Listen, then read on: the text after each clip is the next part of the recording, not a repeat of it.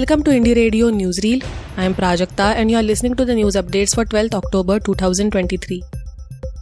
Here are the international news updates for today. Gaza hospitals risk turning into morgues, Red Cross says. Hospitals in Gaza risk turning into morgues without electricity, the International Committee for Red Cross or ICRC has said. Gaza's only power plant ran out of fuel on Wednesday and backup generators could stop working in hours, it added. Medical centers have been overwhelmed after Israel imposed a complete siege on Gaza and pounded the territory with air and artillery strikes. Hamas launched an unprecedented attack on southern Israel on Saturday. Israel has vowed not to restore electricity or allow basic resources and humanitarian aid into Gaza until Hamas releases around 150 hostages it abducted during its attacks on Saturday. Talks between protesting actors and Hollywood studios break down. Negotiations between major Hollywood studios and actors were suspended on Wednesday.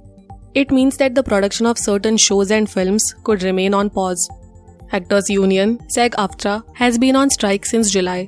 The two sides have been fighting over issues such as compensation and the use of artificial intelligence. Studios said they were pausing talks because they were no longer moving us in a positive direction. The news comes several weeks after the Writers Guild of America reached a deal with entertainment companies which included better royalty payments for streaming content. Salvadoran Congress approves 19th extension of emergency regime. The ruling party New Ideas or NI and its allies in the Legislative Assembly of Salvador approved the 19th extension of an exceptional regime to combat gangs. Approved with the votes of 67 out of 84 lawmakers, the suspension of constitutional guarantees was extended for an additional 30 days. This means that the exceptional regime will be in effect for 20 uninterrupted months in this Central American Republic.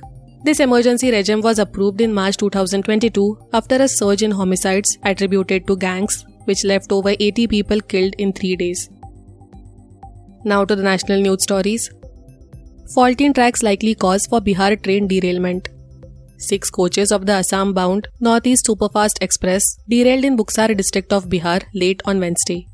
At least 4 passengers have been killed and more than 50 were injured.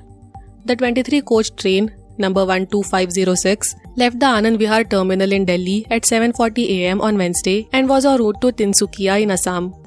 The incident occurred at 9:53 pm near the Raghunathpur railway station.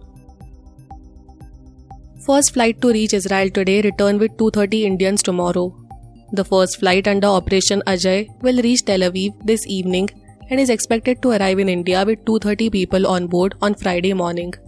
The Ministry of External Affairs said there are 18,000 Indians in Israel, which is locked in a war with Hamas following the group's multifaceted attack on Saturday, and about 4 in Gaza. Many of those who have registered to be flown back include Indians studying in educational institutions in Israel. The Indian Embassy in Israel had posted on X, formerly Twitter, yesterday that its representatives had met Indian students to allay their concerns. India's unemployment rate at its lowest level in last 6 years, says PM Modi. Prime Minister Narendra Modi today said that the employment creation in India has reached a new height while the unemployment rate in the country is at its lowest level in the last 6 years. Virtually addressing the Kaushal Dikshant Samaroha at the Union Ministry of Skill Development and Entrepreneurship, the Prime Minister said that new possibilities are being created for the youth as India's economy is expanding. Noting that there was neglect towards skill development in the previous governments, he said, "Our government understood the importance of skill and created a separate ministry for it and allocated a separate budget." Thank you for listening to Indie Radio Newsreel.